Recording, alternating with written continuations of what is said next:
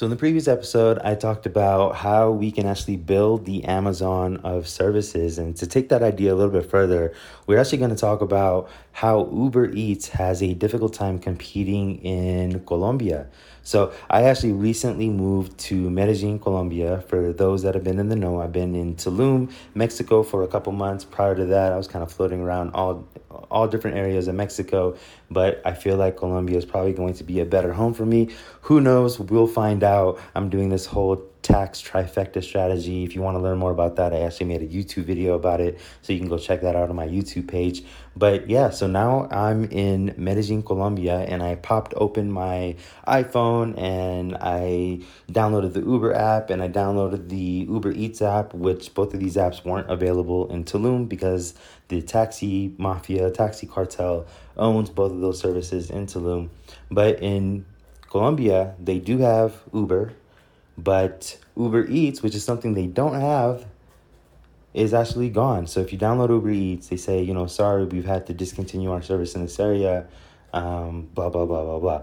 One of the reasons for this is, actually the main reason for this is because there is actually a competitor that is able to deliver a much better experience for the Latin American market than Uber can. So when Uber is trying to scale to different areas, it's a little difficult for Uber to scale with its one business model, because as soon as you change the demographic, the psychographics of the customers, which the psychographics of customers in Latin America is very different from the psychographics of customers in the US, then the delivery, in terms of delivering your service or your value, it becomes a little different and it's difficult to scale. And this is why going vertical is so important, because when you go vertical, it essentially makes competition obsolete. And if you're confused about what going vertical is, you can go check out the free 30-minute audio course on how to skip investor funding by going vertical. So if you go to theverticalmethod.com,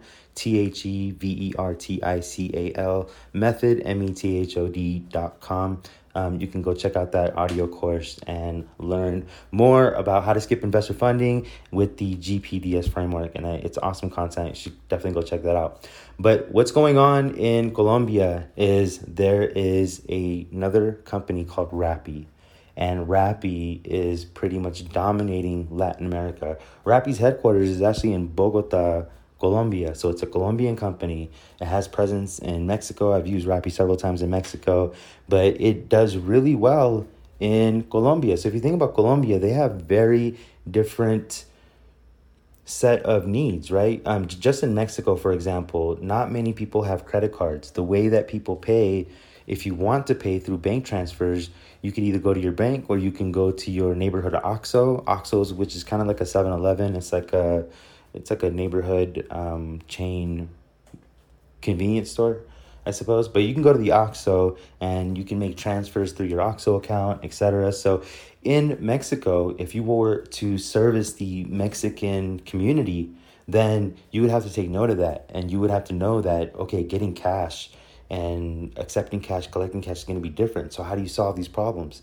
And one of the ways to solve it is by getting partnerships with OXXOs. So, possibly someone can fill up an OXXO card for a month's worth of food. And that way it's convenient for the person using the app. And it's just much seamless and much easier. But these are the type of issues that Rappi can actually fix because they're verticalized, and they're verticalized with the Latin American market. And these are issues where Uber actually has a difficult time competing because their business model changes for every single area that has different regulations, that has different cultural norms, that has different ways of using cash and credit cards and banking systems, etc. So this is the power of going vertical. In the past, we've wanted to go wide and try to get the whole market.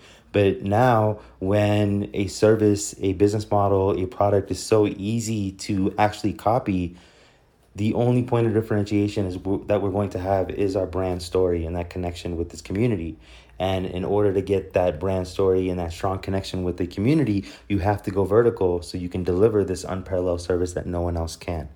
All right, this is Robin Copernicus. Boom, bam, I'm out. Hey, so if you're a 6%er entrepreneur, here are 4 ways that I can help you right now. 1, hit that subscribe button and the bell so you can always stay up to date on the latest marketing strategies and tactics from this podcast. 2, find out how much of a natural-born entrepreneur you are by taking the visionary quiz at robin.ws/quiz. 3, join the Visionaries Facebook group at robin.ws/group. And finally, 4, if you want to join the first startup accelerator that helps you skip investor funding, then go ahead and book a call with me at robin.ws/call.